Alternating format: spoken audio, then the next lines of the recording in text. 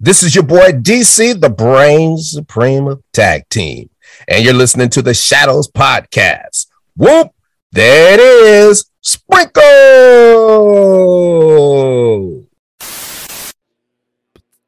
You know, most people go through life aiming at nothing and hit it with amazing accuracy.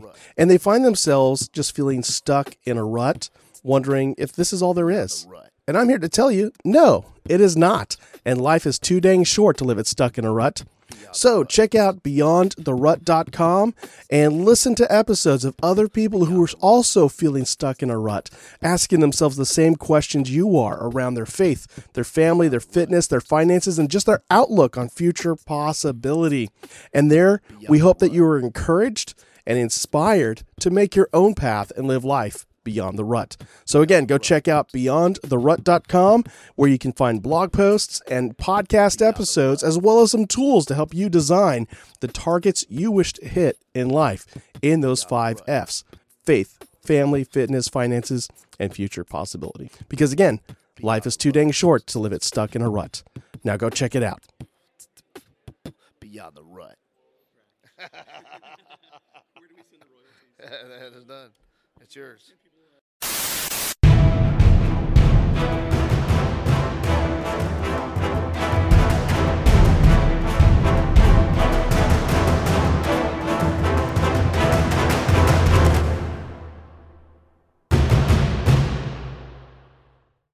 Welcome, everyone, to another episode of the Shadows Podcast. I'm your host, Trip Bodenheimer, and today I'm excited. I got an awesome guest with me here, Jessie Torres. She is a peak performance coach and life strategist.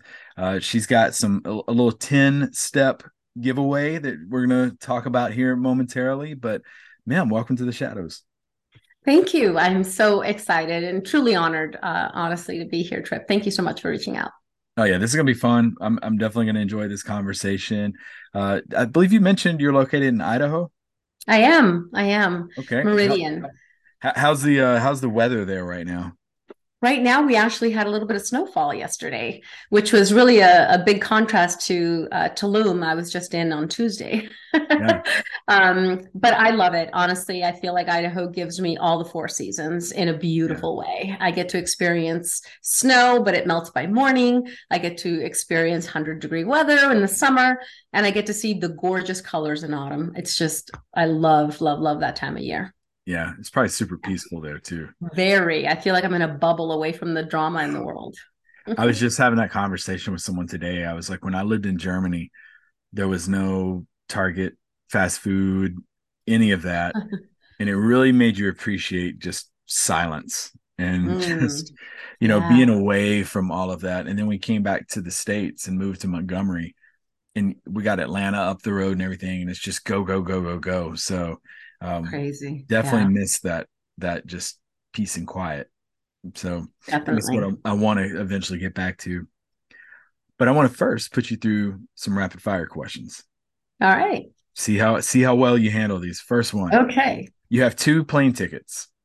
One ticket, you can go somewhere you've never been before, and the other ticket you can return somewhere. Where would you use those tickets for? I can return to a time and era. Somewhere you've traveled to. No, I'd rather go somewhere new. Somewhere new? Yeah. All right. So where are you going? Where am I going? There are so many places. I would love to go to Thailand. I would love to go to Egypt. I would love to go to Machu Picchu. I want to go to Norway and see the Northern Lights. I have a big bucket list. Thailand's number 1 on my wife's. Norway was my number 1, and I knocked out Norway, and it was. Did you? Amazing. But I was actually had that on the bucket list for this September, so we'll see. Really? Yeah. It's expensive. Yeah. That Cronin's no joke. We think we stopped at an airport in Oslo and had McDonald's for 4. Or no, we were driving and we stopped off at a McDonald's. Came out to around about $80. You're kidding. It's so pricey. It is. That was the only part, was it hurt the wallet. So, but we hopped in a car and drove to the fjords and got to see, there was fjords everywhere you looked. Yeah, It was absolutely incredible. Okay. Well, according to what you said, that's worth the whole price of the trip, right? Every bit of it. Yep. Yeah. Guilty pleasure. Oh, my guilty pleasure. Sweets. Sweets. Yeah. What's your go-to? Carrot cake. Really? Yeah. Okay. I wouldn't like have guessed carrot cake. It's Okay. like that's my birthday pleasure every birthday. I try to keep it to that. Yeah. Okay. Otherwise, I eat it every time. If I see it, I'm in it. Yeah. All right. So Yeah. carrot cake. What is a fear that you have? Fear. That's kind of a tricky question because I've learned to not live with fear to the point that this is going to sound kind of extreme, because my normal answer would be my biggest fear would be to lose one of my children. Yeah. But I've actually mentally taken myself there as well. To see where my mind would go. Yeah. And it would be something that I wouldn't love, and I would be devastated. Yeah. But I still have 2 other kids I need to live for. So I've kind of been that way. I used to live so afraid. And because of that, I put things in my path that challenge me so that I can recognize fear, but not be jailed by it. Okay. Yeah. Book recommendation for listeners. Oh, that's a tough one. You can't just have me pick one. There are so many right now who I've connected with, which totally surprised me, is Erwin McManus, who wrote The Way of the Warrior. And he wrote The Last Arrow and The Genius of Jesus. And so it's a spiritual book, not a religious book, but he does relate parts of the Bible to our human experience. Yeah. So it's fascinating because I don't put myself in a box that way. Yeah. So I'm more spiritual than I am religious. I was raised Catholic, but and so some of the things he said, especially The Way of the Warrior, for your audience is just so, I've listened to it 3 times now. And because there were so many mic drop like things he would say that I had to stop and like write it down. So that and it's taken me a bit to actually find an author that I connect with. And he's the one at my list right now. I also love Joe Dispenza, Bruce Lipton.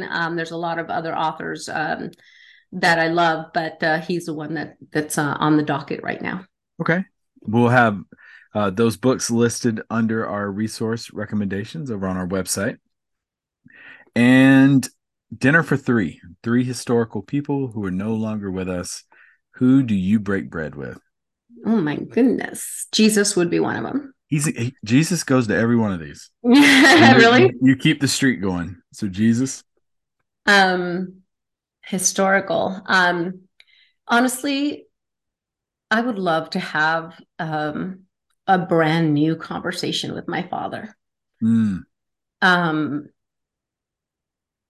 Now you're going to make me all emotional. And my older brother, actually both my brothers, but you said 3 people. Yeah. But my older brother, because I lost him 29 years ago. So it's been a bit. And so Jesus, my dad, and my older brother, because again, I would love to speak to other historical people. Mother Teresa would be another one that I would love. But the ability to be able to share my expansion would be something that I would hold for the rest of my life. Yeah. Okay. Well, you survived yes, I did. The rapid fire questions. Now I want to get into your story. Take us back to your childhood, like you growing up. Where did you grow up, and what were some of your aspirations as a kid? Sure. I will Reader's Digest this for you. My parents are both born and raised from Peru. And my mom fell in love with my dad when she was 19. My dad was 30. And it was a mad love affair. But what my mom didn't know is that he was married with 2 kids and one on the way. Oh, wow. My grandfather, my mom's dad, found out and put some article in the newspaper, and my mom found out, and she booked a flight to America to get away from him. Mm. And in doing so, he chased after her on the airport. And she says it was like a dramatic soap opera, that goodbye.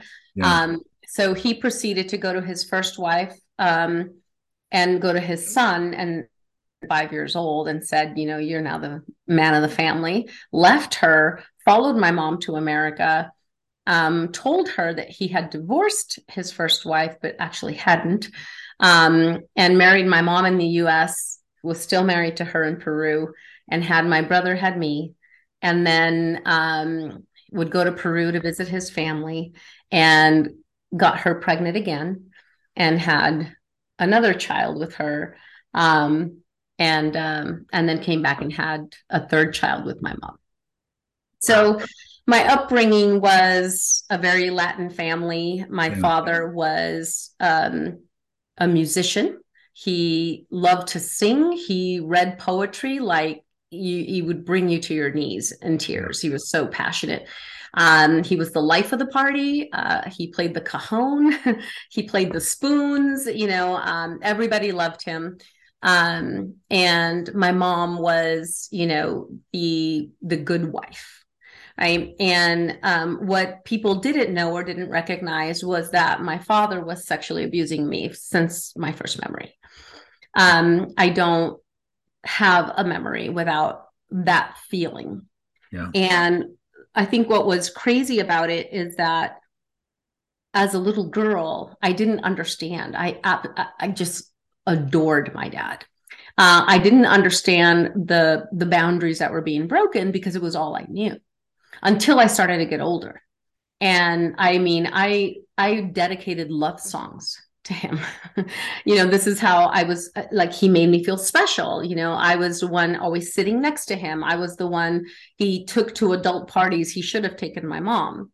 So it kind of put me in this position where not only was there this weird dynamic between my mother and I, but there was also a dynamic where the third child that was born to his first wife was a girl, my half sister, that now could also see through the lenses of, my mom's the better woman and I must be the better daughter. And it's not her fault. It's my dad's. He would go there and compare us and do all kinds of things. So it just started to create this dynamic that for somebody, I'm just a little girl who is in love with her father and doesn't understand the lines that were being crossed until it got to discomfort and where it was no longer feeling good, that I started to build traps to, warn me when he was coming into my room at night, and doing all these things to warn me, even though it didn't work really, but somehow it gave me comfort. And from that, at 18, I rebelled. I thought, I'm 18 now, you can't tell me what to do, so you want me home at midnight? Okay, I'll be home at 2. And I just started to leave the house because if I was home, he was coming after me. My mom was working nights. So I just wanted to get out. My mom would cry every night. Why are you doing this? And I didn't have words. I would just leave. And one day I met this guy and we started dating. He took me out on a date and I came home late. My dad was out on the porch and he was furious, right? Because I was 2 hours late. And he looks at him and says, you get out. And he looks at me and says, you get in this house. Then he proceeded to, berate me and yell at me throughout the night. But then the next day, my then boyfriend says to me, what was up with your dad? And I'm like, what do you mean? He was mad because you brought me home late. And he said, no, that was not an angry father. That was a jealous man. And when he said that, he opened up Pandora's box, and I probably shared more with him than I should have, but nobody had ever acknowledged what I was going through. And at 16, I tried to tell my mom, and I used the word molest, and in Spanish, molestar means to bother or annoy. And he twisted my words, and my mom believed him, and she never spoke to me about it again.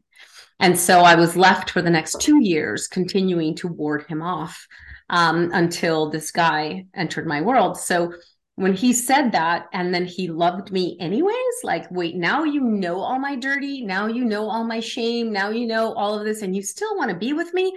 I fell in instant love. And I was just like, my heart was wide open, and he came from an alcoholic mother, and his own levels of abuse. And so we talked about it, and he thought, I'll never let my kids see me drunk. And I thought, I'll never let my kids be molested. And we thought we fixed it. Right. So we were madly in love. He got accepted to the LA Police Academy, and I decided I was going to move in with him. I told my mom being the good Catholic, said my daughter's not going to live with a man and not be married. And no offense, by the way, I respect all religion, but I moved out Monday. I was married Friday. And then what proceeded in 18 and a half, my next 18 years, and I do want to preface this. It's super important to me that I preface to the audience that I have nothing but love and forgiveness for my husband, my ex-husband, and that I am grateful for every part of my journey, because I want to honor and respect him. This isn't a story to bash him in any way whatsoever.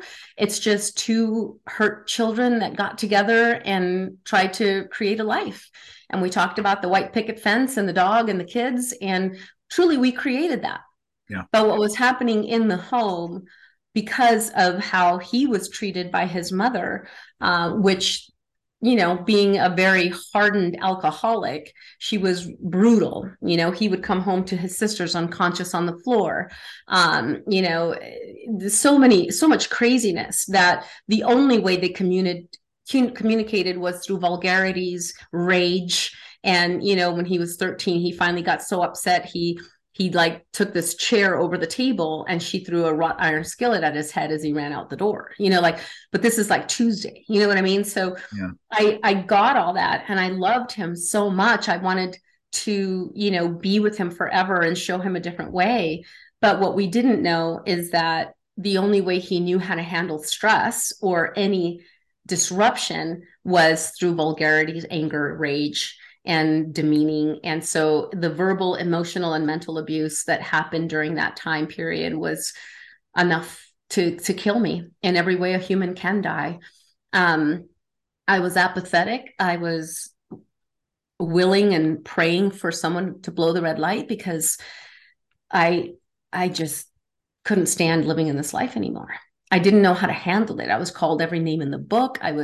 He was so jealous, and he was so controlling. And we had these 3 beautiful kids, and honestly, a beautiful life. But his background, along with now being a cop and dealing with being a police officer, period, is a lot to handle. And that was another thing we talked about. He was going to share with me, and he did. He shared with me all his experiences, but there was still so much emotional breakdown that this was mirroring, that it just made it more intense. And by the way, he was active military before he became LAPD, right? So he was in the Army, 82nd Airborne, he'd be proud I said that. And to me, I always was proud of him, because at 17, here's the life he was living at home. And he was interviewed by the high school newspaper, and he said, I'm going to join the military and I'm going to become a cop. And he did exactly that. But he could never find his own value or self-worth enough to believe that he deserved me. Yeah. And he would tell me, God screwed up when he gave you to me. And when he figures it out, he's going to take you from me. And he believed that. And so it's almost like he tested over and over and over again. How bad can I treat you? And will you stick around? And I would always, nope, I'm going to stay. I'm going to stay. I'm going to stay until I die. And I believe I reached that threshold. I told him at one point, you stabbed everywhere. I bled out. There's nothing left. I got nothing. I am numb, and I feel nothing anymore. And in the context of that, there was an interesting segment of our marriage where we had, I think it was in 2 years, 4 deaths. We had an experienced death together. We had his uncle Jim, who was 6'6.5", worked on the Puget Sound in Washington.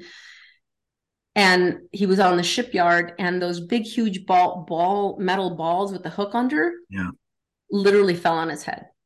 Like he was at the exact precise place at the right time. So it was like devastating.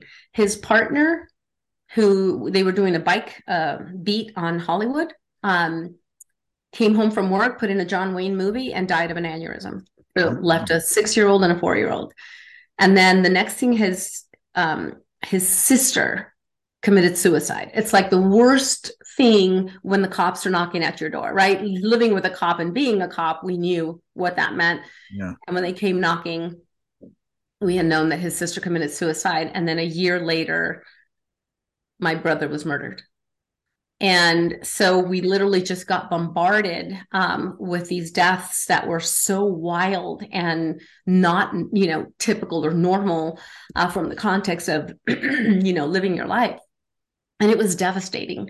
And during that time, I turned my back on God or any faith whatsoever. I was like flipping God off, saying, what if you don't exist? What if there's nothing and you just get buried 6 feet under with worms crawling out of your eye holes? That's literally what I said. Like, what if there's nothing? Because how dare you take my brother? My brother was my safety when my dad was coming in my room. He would hold my hand. He was just everything where I felt protected.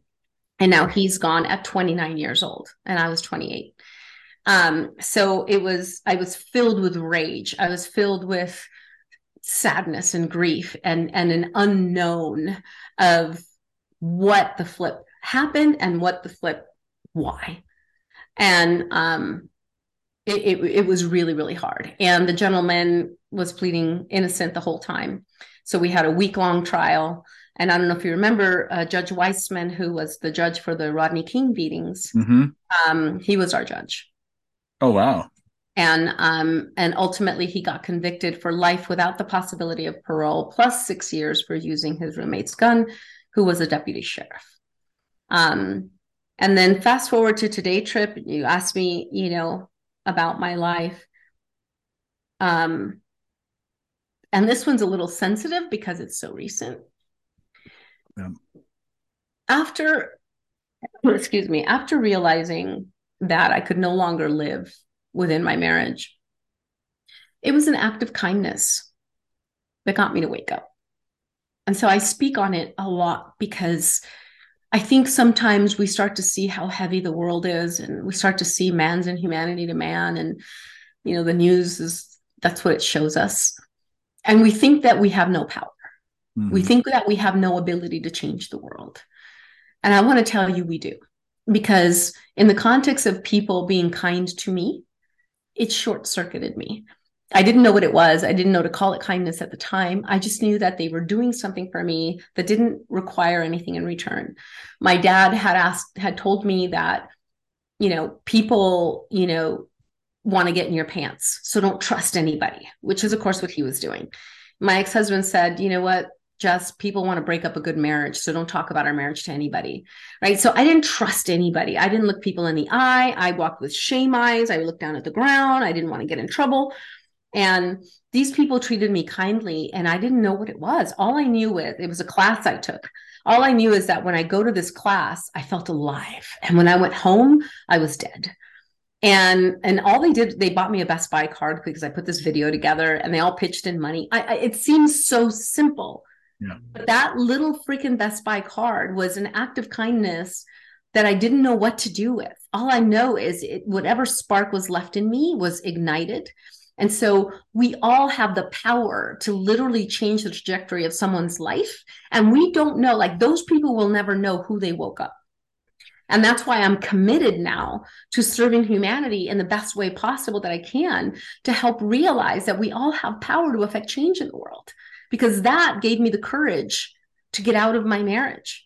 And then I became obsessed with personal development. I never picked up a book. I had to buy a Thomas guide back then to even leave my city, right? And I started to read. I started to go to workshops, seminars. I went to therapy. I wanted to understand why my dad did what he did, why my mom ignored it, why my husband did what he did, and why I allowed it. And I wanted to have a different level of knowing about this human experience. And subsequently, went through, my therapist told me, you should be a coach. Because I said, I want to do what you do, but that's a lot of school and a lot of time. And she said she used to be a coach. And this was back in, 2006. And I was like, what is that? Like a soccer coach? It wasn't as prevalent as it is now. And so I looked into it, and I was fascinated by it. And so I went through Coaches Training Institute because I'm more of a physical hands-on learner. Yeah. And most of them were online or totally, the one that I wanted was way too much money. And so this one did half virtual, half on site, and I did it. And as you go through coach training, you actually are like clearing yourself. You know what I mean? You're your first client. Oh, yeah. And so it helped me tremendously. And then I entered the Tony Robbins world, which to me changed my world. And then I want to become one of those coaches. So I fought hard to be there. And then I transcended into spirituality and working with shamans and working with, the Institute of Heart Math. And I just kept going. And my evolution has taken me to this place, to this day where, challenges don't stop. Like I tell clients, mindset, and I tell them, I hate to break it to you, but mindset is forever. That's true. Right? Because November 14th, my little brother was killed. And that was just, what is it now? November, December, January, February, 3 months ago. And so talk about another freaking jolt. But this time I leaned into my spirituality. I believe that everything is in some divine order. I believe God doesn't waste the pain. I believe we do if we choose to.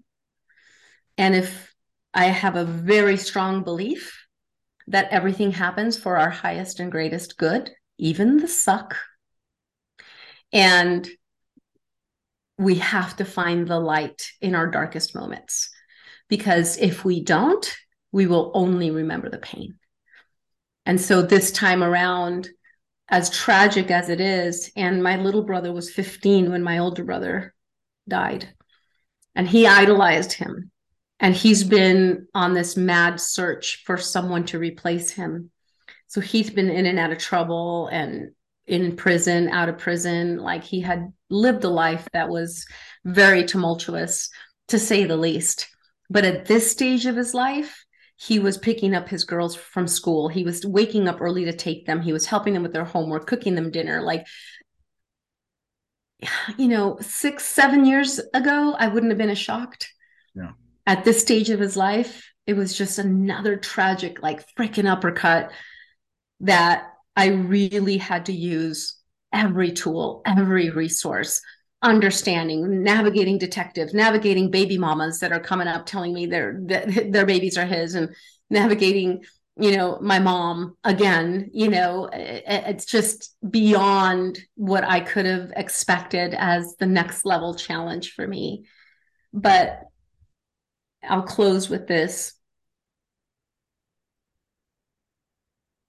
If I'm going to be in alignment with my belief that everything is for my greatest good and that God doesn't waste the pain, I am going to use this pain and turn it into purpose. I'm going to use this pain and alchemize it into what I can do to make a difference, because I believe it's available for me. We talk about people like John Walsh, or, the lady Charlotte, I can't remember her full name, that created Mothers Against Drunk Driving. They all did it because of the tragedy. John Walsh was the one that did America's Most Wanted, right? That, yeah. He did that from the loss of his little son. Yeah.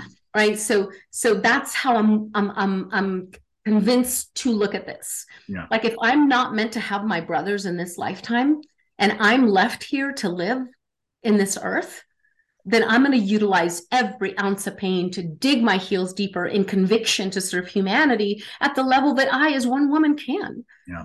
And I believe that if we can take our pain and turn it into passion and purpose and ultimately impact, we can change the world. Yeah. Wow.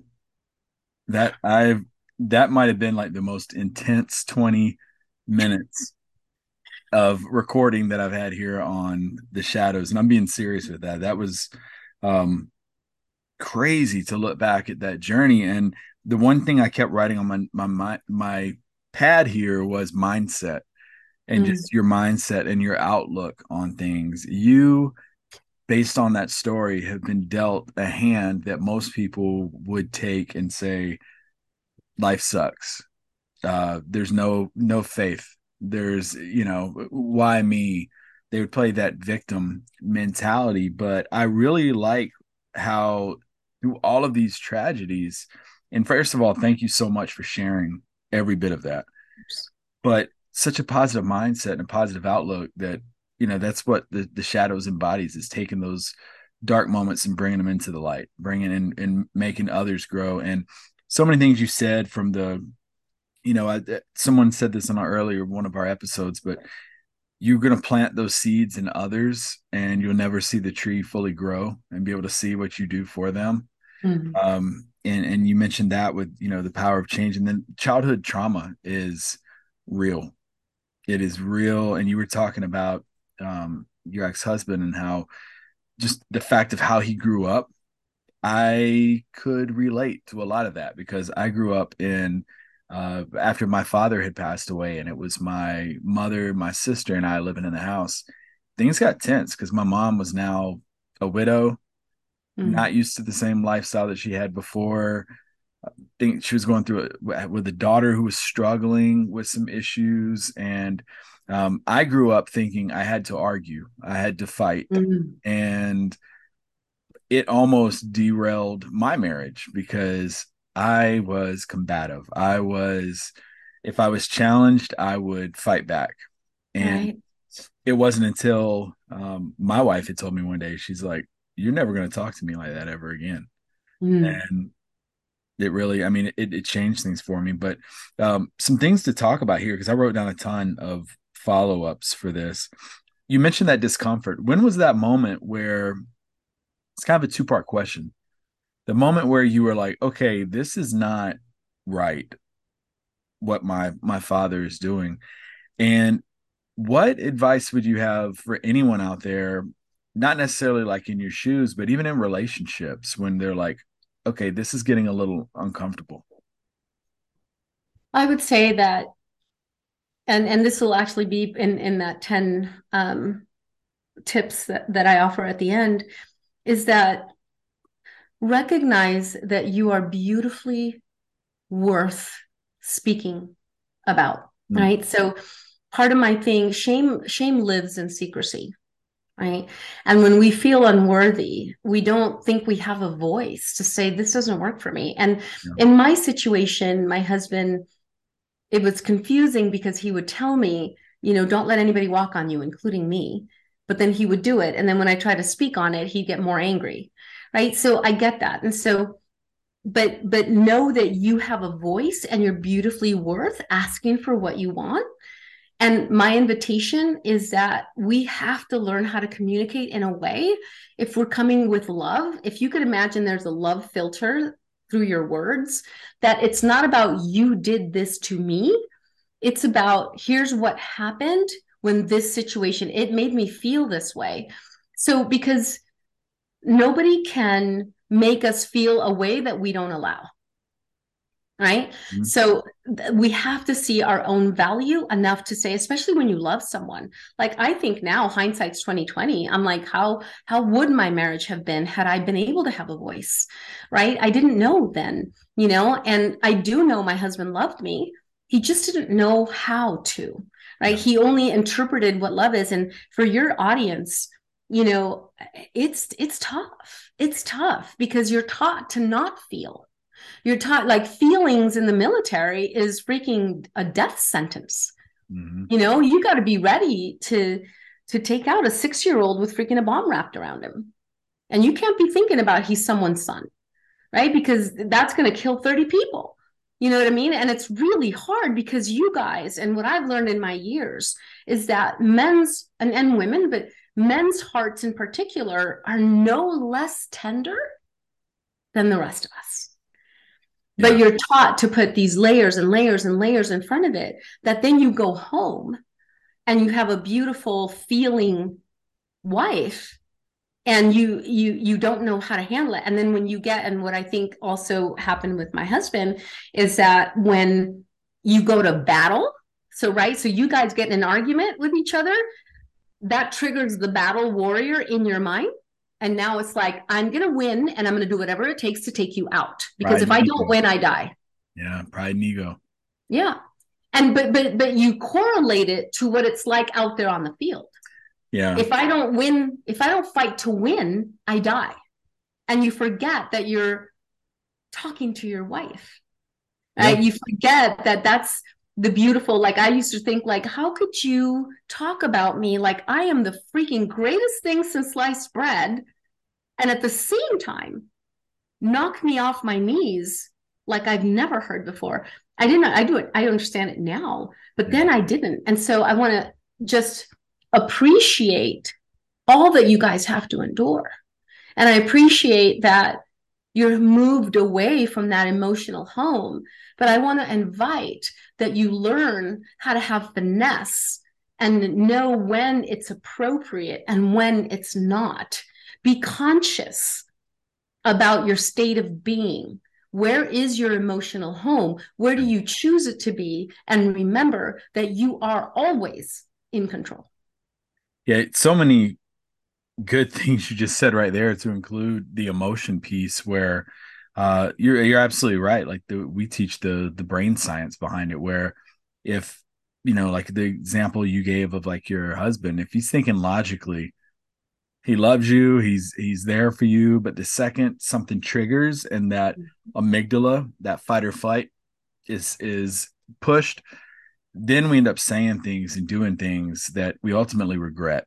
And that is, I mean, and even we were talking about emotions, telling somebody that they shouldn't feel a certain way, or that gaslighting. I had a parent moment the other night when my daughter went through something, and I was trying to tell her. 5 years ago, I would have told her, like, get over it. It's going to be fine. You're not going to remember this. But now since I've been on an emotional growth journey, I sit back and I'm like, how do you feel? Like, feel that. Be pissed off. Be sad. Be heartbroken. Like, get it out of your system. Like, you deserve to feel all those emotions, and you're not wrong for feeling that way. And then I think also, I think the pandemic, in a way, brought emotions and mental health awareness. It heightened it a lot, because now the Vietnam leadership style of put dirt on it, men don't cry, all of that's, to me, and I've had this conversation with people, and people have disagreed with me, and I don't care.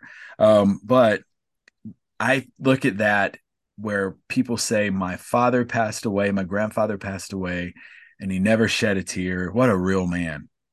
No. Oh my goodness. To me, people that, imagine what the demons they had, I mean, the things that they were keeping bottled, the bowling balls in the closet that they had, that they weren't able to share. They'll say, like, well, they never told me what they did in the military. Can you imagine the mindset and the mentality those individuals walked around with? So now I like to see where, men can cry with each other, men can shed tears, they can.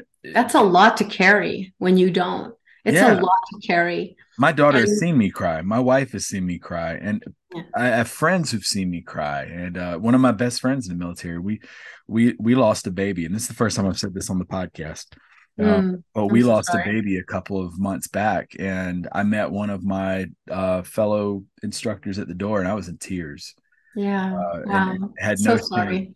Yeah, but it's something we need to, embrace, is, hey, emotions, share them, feel them, quit putting on this facade of, I'm the toughest guy on the block, I'm not going to show tears. Well, here's the myth, and I'm sorry to interrupt you, but I'm like, the myth that is so important to get, and especially just in general, but coming from a woman, it takes a hell of a lot more courage and strength to feel your feelings Yep. than it does to suppress them. It's a myth to think that you're tougher because you don't cry or that you're stronger. To me, it takes a heightened level of intelligence to be able to express you're humans. You're not subhuman, even though I know they want to teach you you are.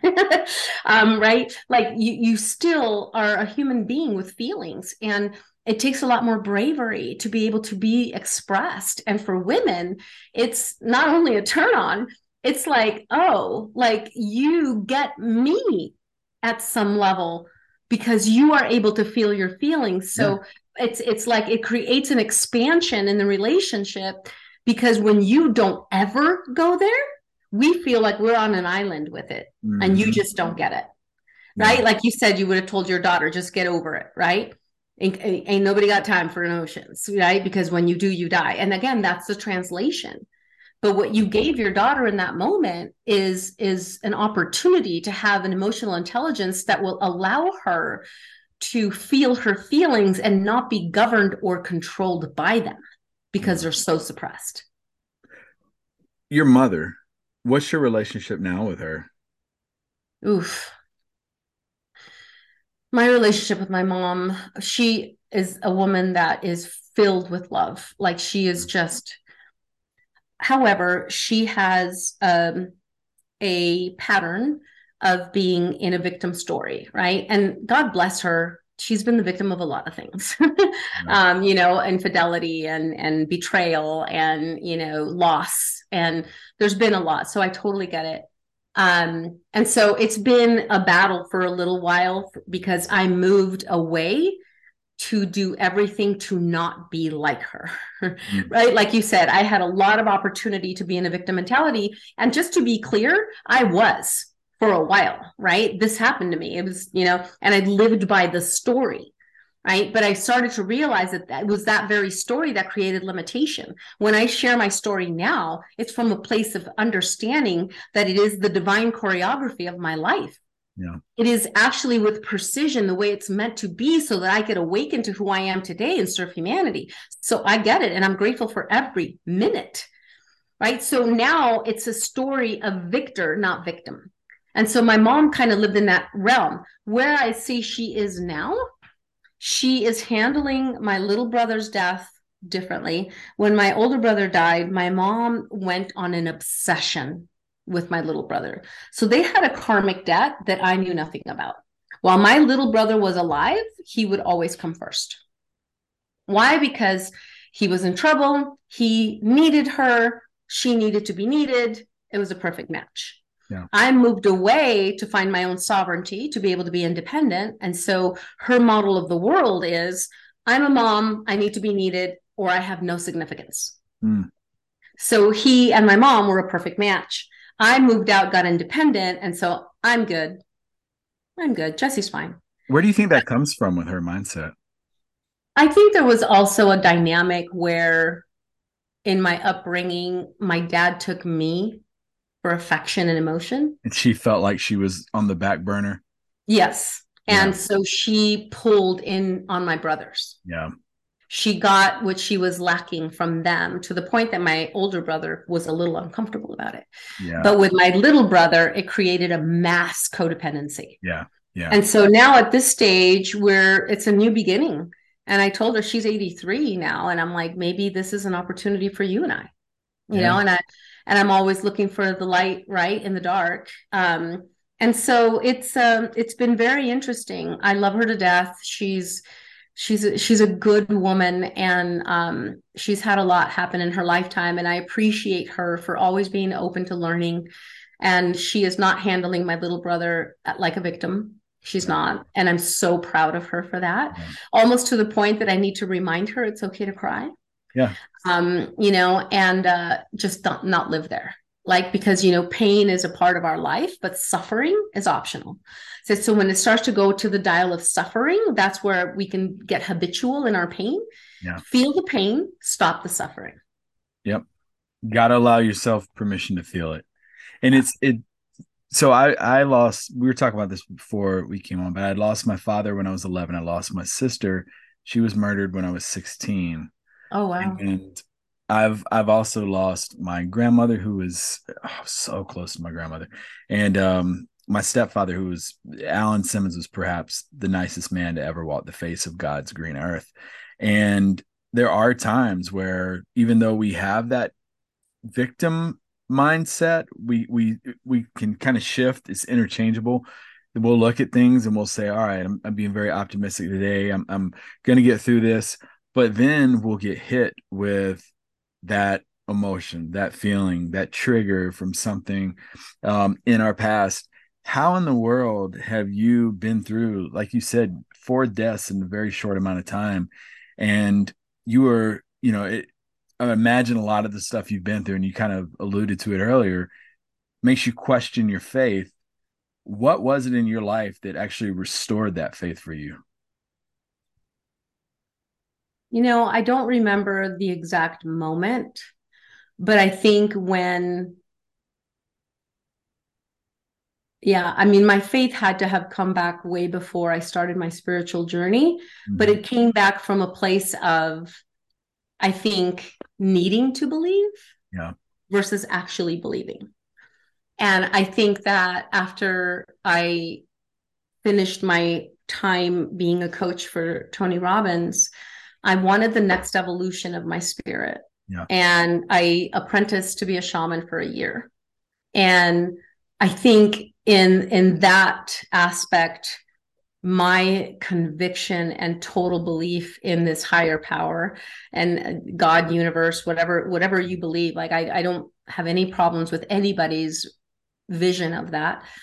But I believe so profoundly in that there's something greater than us telling our heart to beat, that it allows me to live with inspired action. It allows me to live with motivation to serve humanity. I was just on a mastermind group that I'm a part of, and we're all expanding and we're all growing, and one lady was saying, I just wonder what for, like, is this for just my own evolution, or what do I do with it? And I'm like, my response is, every minute of my evolution and expansion is for my ability to lift another. Yeah. That's just because I think we're here to help each other. We're here to support each other. It's a myth to think that we go it alone, right? And so we all need tender touch. It's like my grandmother, she gave me this beautiful lesson. She was almost 105. She was 2 weeks shy of her 105th birthday when she passed.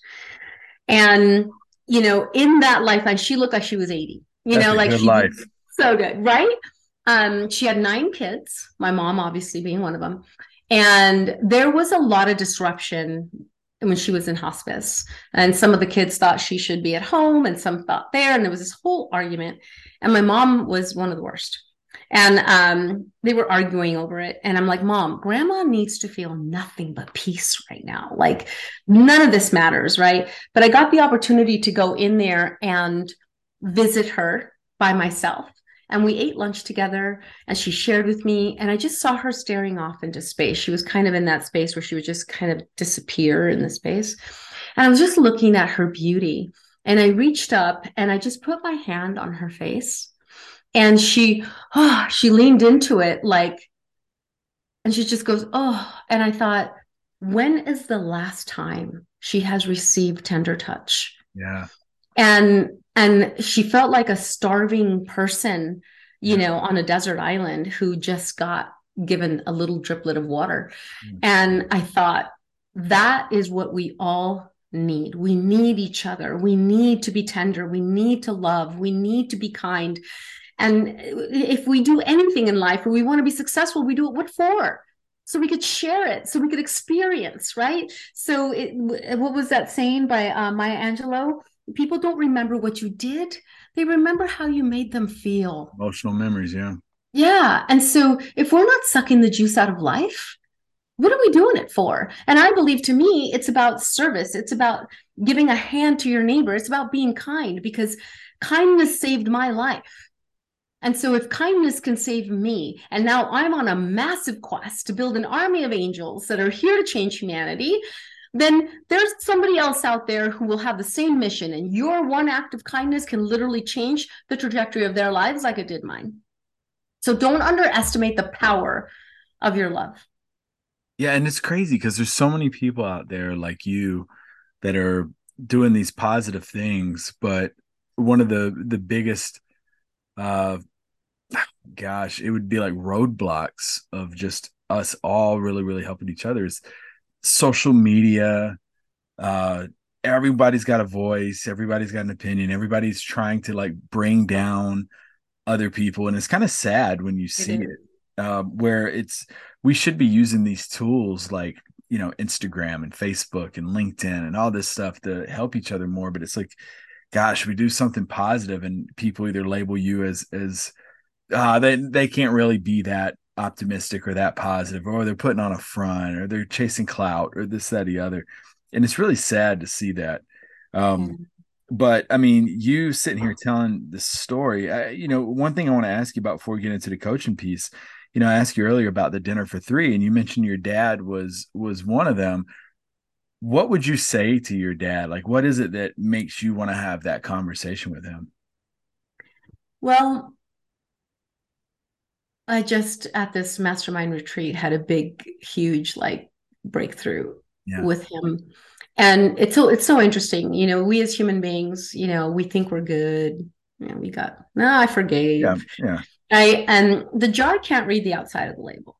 Yeah. And I've done my work. And 2 weeks before my father died, he had leukemia and he was in and out of dementia. And I got this moment where he was lucid.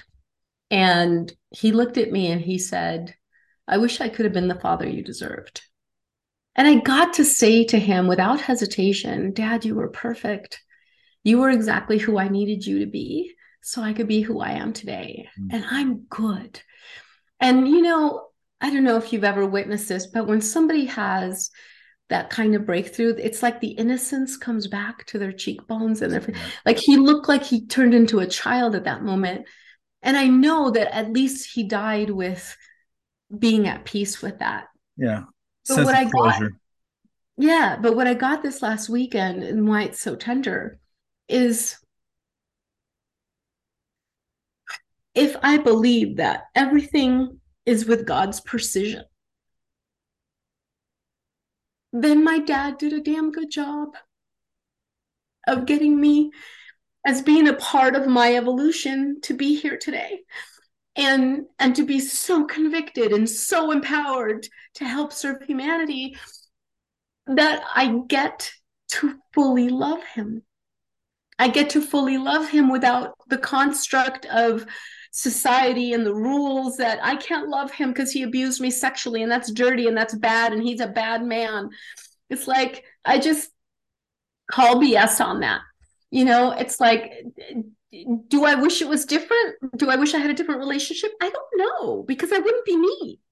And I'm good. And I think the journey in this lifetime is to get to that goodness where we rip out what I call heart armor, that we create this armor around our hearts to protect ourselves because we've been hurt before. And then we spend the rest of our lives ripping that away to find that we were the divine perfection we always were.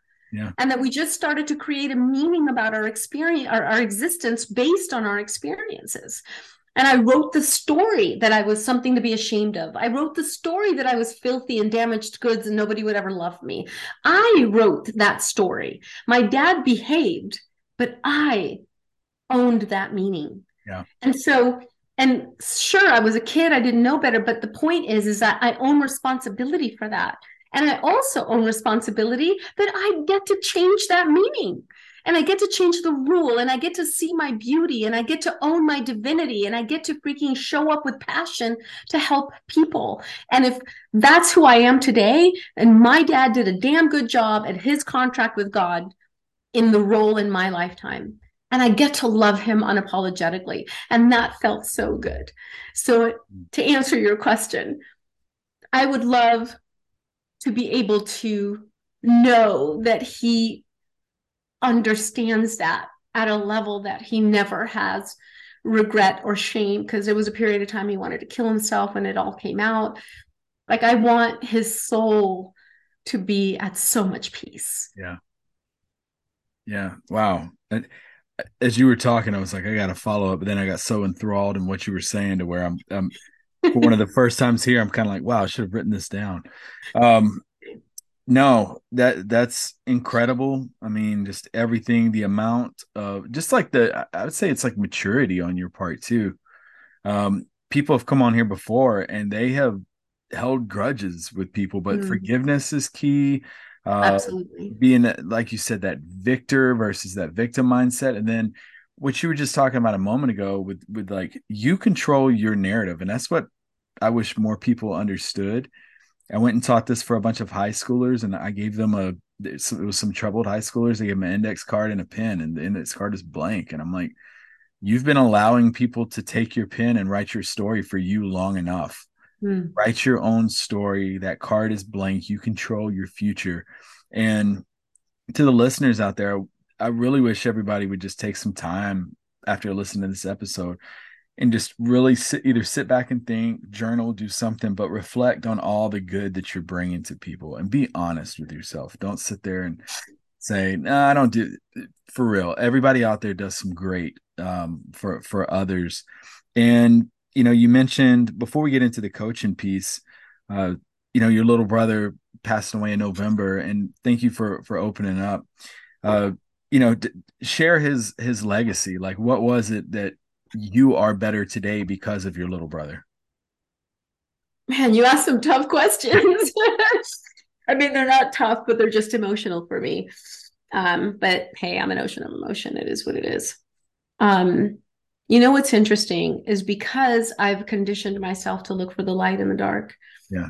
I've been seeking, learning more about him. So, ruffling through his paperwork, stuff he's written. Yeah. And there was times that he was in prison that I sent him books, right? Because he's in there, he reads the Bible front to back. And I sent him Think and Grow Rich. I sent him Outwitting the Devil by Napoleon Hill. I sent him all these personal development books.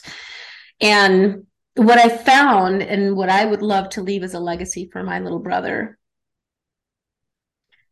is that I found some paperwork where he wrote a list, handwriting, really tiny writing, front and back, how to raise a good daughter. And he had things in there like tell her to sit up in front. It teaches her desire to learn. Tell her to raise her hand and ask questions. Ask her about her thoughts at dinner time. Use it as a way, but that's not a moment to interject your beliefs. That's a moment to figure out how your daughter ticks. I mean, It was just going on and on and on. It was so beautiful. And then I also found where he started to write down quotes that he appreciated from the books, like, be solution minded, not problem focused. Tough people go, or tough times go away, but tough people don't. Stuff like that. And so I was looking at that, and he still lived in an area near Compton in Los Angeles, and he had his wife lived in that area, and he had 2 little girls, and I wanted him out of there, right? Because during the time that he would get in trouble, it's just an essence, it's an energy in that area that I just get out of there, you know what I mean? But he didn't know another way. This is the life he lived. And what I learned about him is that 2 weeks, not even a week before he passed, I sent him a message, because I always like text him here and there. And I said, what's your purpose? And he said, to inspire. And I said, awesome. I said, who have you or who will you inspire today? And he wrote, my followers. And I'm like, awesome. How many followers do you have? He goes, I have 3,100. And he would ride his motorcycle and he would do like wheelies down the road, or he'd stand up on the top of it, on the top of the bike while the bike is going. And he just had this way. But what I found when he passed is people were posting on his Instagram, not him. Oh my God, he helped me to not do this stupid thing I was going to do. He was one of the good ones. He motivated me. He did it. So what I learned, and what I would want his legacy to be, is that he was doing not less than what I'm doing now. He was just doing it in his element. Yeah. He was the light in that darkness, and he was inspiring people. When he was in prison, He would speak at the AA meetings and the anger management meetings. And he said, people are telling me that I helped them. And all that. I go, get testimonials. So he got like 23 testimonials from inmates telling him how he changed their life by virtue of speaking in prison. And I can't find them. I'm gonna be trying to find them. I have a picture of them because he had sent it to me. But he was the light in the dark. He was the light in the dark. And that's how I believe his legacy is. You don't have to be some big wig billionaire, whatever. I have more respect for somebody who can be the light in the dark at all times, no matter how dense the darkness is. Speak life into people, because your words, hey, you look great today, or you know what? You have beautiful eyes, or your smile is captivating, or that can literally change the trajectory of someone's life, because you have no idea what bombs are going off in their world. 100%. Just by telling someone something simple, like you said, of, hey, I appreciate you, or hey, looking good, something like that, where don't eat the compliment. Like, if you think it, share it. And I actually played a trick. Like, I always and use dinner or in the morning with your children. Whose life will be better because of you today? Right? You start their morning that way. And then at dinner, you say, whose life was better because of you today? And let them seek the opportunity to be kind. Let them seek the opportunity to share their freaking goodies in their lunchbox. You know, like, give them the lenses to start thinking with acts of service. And you will inspire and awaken something in them that will never be able to be unseen. And they'll start looking for opportunities to make somebody's life better every single day. And you talk about your brother. I mean, wow, it could have been such a victim mentality, but to do all of that goodness, it pretty much sums up what we've been talking about, victor versus victim. Wow. So I appreciate you opening up and sharing that about him. Coaching, talk to us about your peak performance coaching and life strategies that you've got going on for your army of angels to help change the world.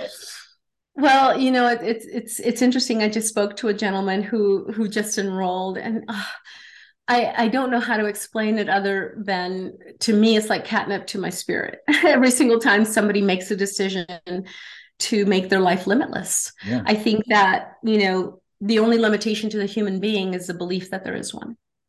And I created a 10-week program that allows you to start, not just to get the tools, because there's a lot of personal development out there. There's a lot of coaches. There's a lot of training on how to trigger your mind to behave differently, which I honor and respect.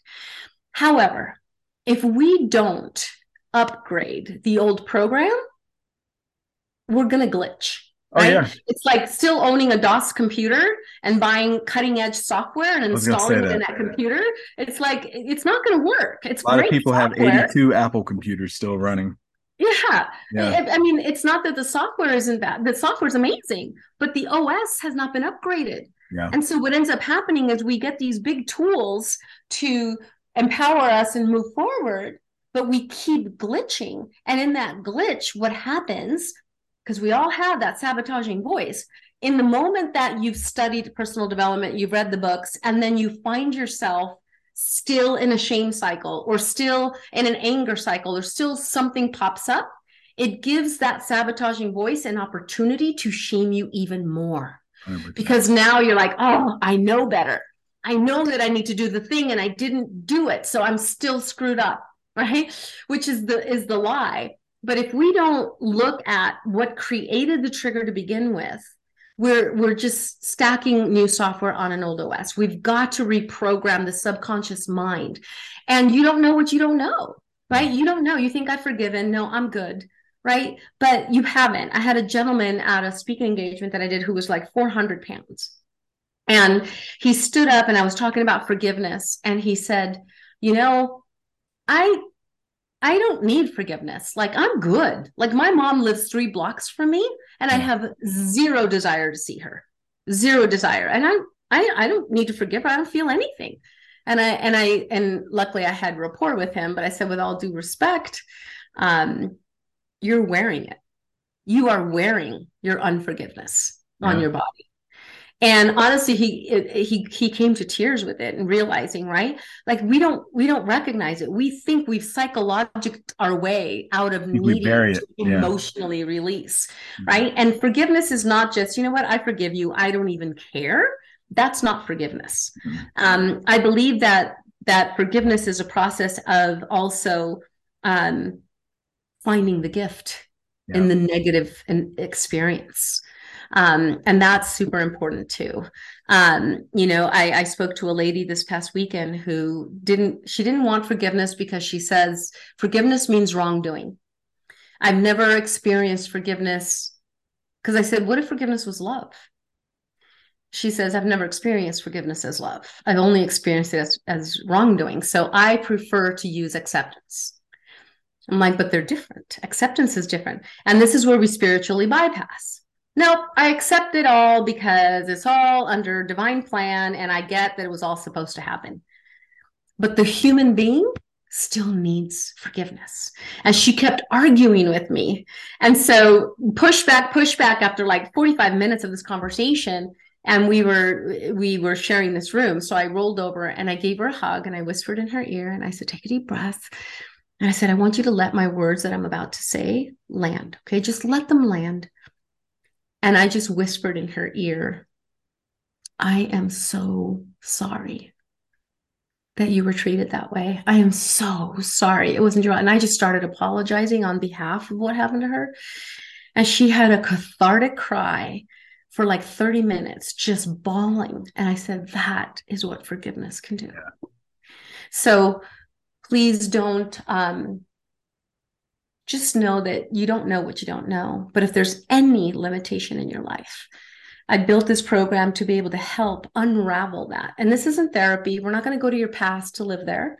We're just going to go to where you created the meaning. And we're going to find the other side of the story. Mm-hmm. We're going to find the other truth that was available there, right? Like I can say I was a little girl building traps and how sad it is that I had to build traps to ward off my father, because that's true. Yeah. But what's also true is that I was massively creative, massively resourceful, and very courageous, because that's also true. I didn't know that I was going to need courage and resourcefulness when I got divorced. I didn't know that, but God did. Yeah. And if God could whisper right now and say, you know, Trip, I know this sucks right now, but if you knew what's coming, you'd understand why I need you to build courage right now. Yeah. We don't get to know. We just get to show up. Yep. So my program is based to where you get to see the unseen, so you never unsee it. And you see your journey as this beautiful divine choreography of your life, so that you could turn your pain into passion and purpose and never, ever be able to unsee the beauty of your divinity and the beauty of who you are and the limitless potential that's available to you when you fall in love with that part of you that went through the pain. Yeah. The universe's rejection is the universe's protection. Mm. Yeah. Tell our listeners about your 10-step giveaway that you're offering. Sure. It's honestly, it's a place that I just want to be clear. It's a place where I used to live, mm-hmm. and I didn't feel that I had any way out. The reason I was praying for the red light, you know, for somebody to blow the red light, is because I didn't see that there was a way out for me. Divorce wasn't an option. He made, 90% of the money. What was I going to do? And so it's just a step to walk you through any situation that you might be experiencing, and some tools to be able to take action for your life, because you are in control, and we think we're not, right? In that moment, I didn't think I was. I had no power, no control. He made all the money. Who am I? Who am I to survive with 3 kids? I have twin boys. They were 17 at the time. My daughter was 15. It was a very tough time in their lives, so I didn't see a way out, but there always is.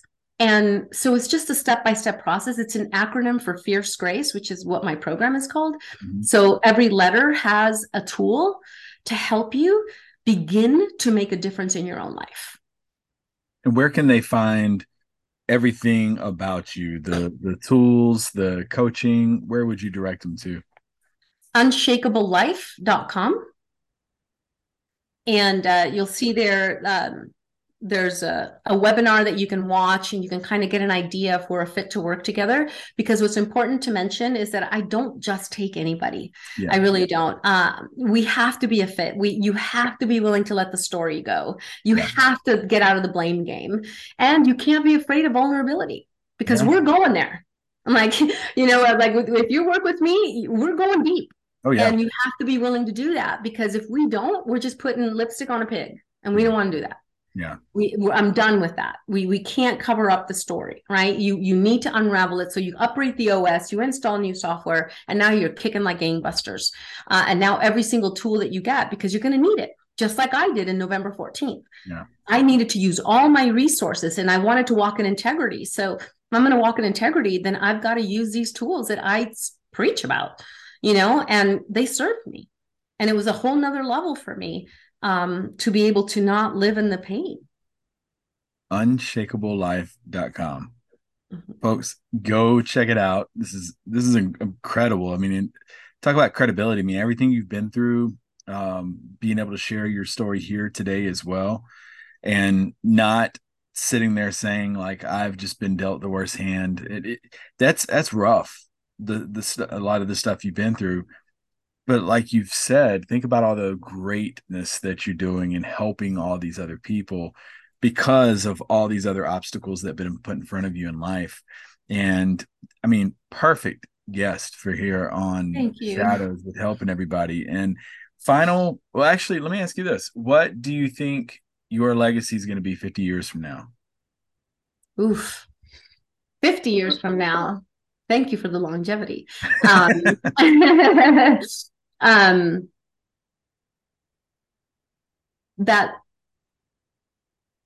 army of angels was built. Yeah. That I have a vision of a stadium of 11,110 people that come together. I'll have speakers, and my sons are sound healers. My daughter's a singer, and we're going to perform the most epic sound healing for these people. They're all going to be laying down, and we're going to have African drummers and a beautiful African-American choir, and just every musician that is an expert in their field. And my boys are such amazing sound healers, and to be able to inject the vibration of love into every human being. And my outcome is to live stream it, so that if people can't make it to the live event, that they are tuning in wherever they're at, and they're creating their own community of people that'll be a part of it. And at 11:11 exactly, we're all going to sing the same song, and we're going to raise the frequency of the world. And part of that is through a t-shirt company that I created called Light Warriors Inc. And it's a concept that I got in a medicine journey that I was on, and it was how to spread bold love around the world. And it's a long story I won't get into now, but it's just basically the concept, and that website is spreadboldlove.com, and the video's on there, and it explains it. And it's just the opportunity to buy a t-shirt, wear it, and buy one to gift. And every time you gift it, the person that receives it scans the barcode on the sleeve, and they get your message, but you get a notification that they received it. So then they pay it forward, and now it goes to Peru, and that person receives it, and then the person that sent it gets a ping, and the person that sent it before gets a ping. So if you're number 500, 499 people will get a notification on their phone, because there's an app that says, here's where the gift is now in the world. And if you think about it from a scientific aspect, every time you receive a gift, it drips dopamine, right? We get that heart expansion, that oxytocin. So vibrationally, we're actually spreading that veil of love that was God's download. Because in that moment, everybody's getting a notification. You're like, oh, where is it now? Right? You pick up your phone in excitement. That right there is that love drug. Yeah. And so that's how we spread love around the world. So when we get to 10 rounds of 11:11, we have our army of 11,110 people, and we have a global community. So I would love to know that I did that. I would love to know that, I mean, honestly, at this stage of the game, if I died tomorrow, I I die in peace because I already know through virtue of people that have said to me that their lives are different because of me, then I've lived my purpose. Yeah. And I think if they've listened to this episode, as I'm struggling here to speak, they're definitely going to be better off because of hearing your message. What final comments do you have for our listeners? Well, I was thinking about that, and it's a little story, and I want to relay it because I think it'll click in with your audience. The power of mindset, right? You said like we are in control, right? So there is a place out in San Diego, run by Mark Divine, and it's called SEAL Fit, right? And so he basically runs this weightlifting course through the Navy SEAL mindset, right? So he's got a thing called Kokoro, which is the equivalent of Navy SEAL Hell Week, right? And you do it in 2 days, right? So it's 50 hours. 50 hours is what it is that you do. And so you have to prepare for like a year. You have to do the mirth, you have to do all these things, right? To pass Kokoro in 2 days. And so coaching friends and we were all training for it. And right before it, unfortunately, I hurt my shoulder, and so did my other friend. And we weren't able to go with our group, but they let us watch. So we were cheering them on, and we were in it with them. And at one point, one of the guys, they submerge you in a cold water bucket, right? So you literally have ice on top of you, and you have a water bottle cut at the top so that you just breathe through the hole, right? Because you're so submerged. So this guy pops out now, and he's got 6 other dudes, and they're holding the telephone pole, right? And they all have to hold it together. And so he steps out, and he's in front, and he's holding the thing. He's going because he's like just shaking because it's so cold. And the commander guy comes over, and he says, "Stop shaking." And so he's like, he's trying to quiet himself down. He walks around, and he comes back, and he says, "Stop shaking." So he's like, and he's still shaking. Comes back again, and he looks at him nose to nose. As you guys know, they do this nose to nose, and he pokes at his head, and he says, "Command your body to stop." And he goes, That mindset. so we are in power, even in a moment where we are justified in our human reaction, right? We are just, no, don't you know this thing happened? I'm justified in my rage. I'm justified in my, no, stop. You are a sovereign being. You have the capacity to control your mind and control your body and control your thoughts. So have a gatekeeper at the forefront of your mind. You wouldn't let somebody walk into your freaking home with white carpet with muddy shoes. So don't allow anything to enter your mind that you don't give permission to. You are sovereign, you are powerful, and you get to decide where your mind goes. So even if you feel rage or you feel anger at a moment in time, just literally say, "Give me a second." Everyone will respect that. And you just literally recalibrate, stand in your power, and know your sovereignty. You are in control of your mind, and you can behave in a way that you believe is within integrity. Wow. From start to finish, this episode is just full of so many good nuggets. Folks, one more time, unshakablelife.com. Check her out. Definitely go on there. Where else can they find you? LinkedIn or anywhere? Yeah, I'm on LinkedIn. I'm on Facebook. I'm not hard to find. I'm kind of out there. I'm on Instagram too, Jessie Torres Official, or I Am Fierce Grace. Spreadboldlove.com. And I'm also actually started this nonprofit that I'm excited because you mentioned kindness around the world. I opened up this nonprofit called Everyday Heroes Among Us.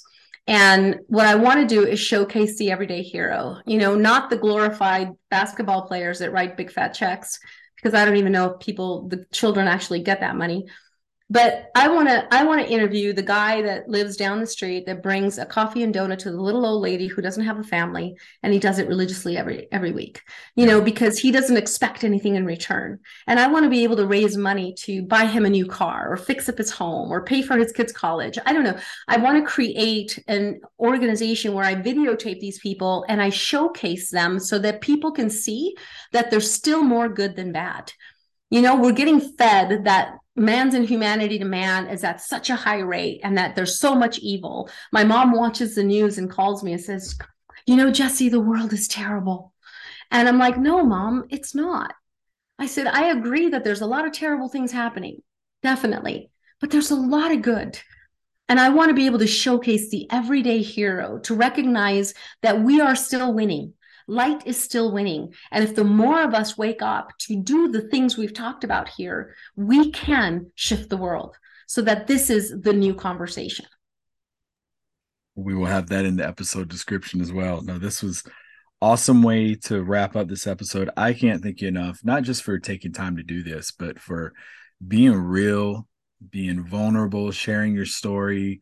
I want to thank you personally for taking time to do this.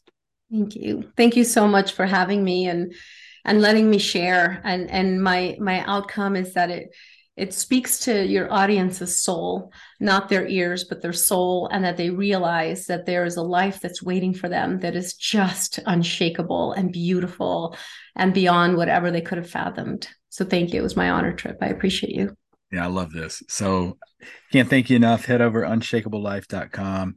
All the links are going to be in the episode description. And folks, make sure you tune in next week for another episode of the Shadows Podcast.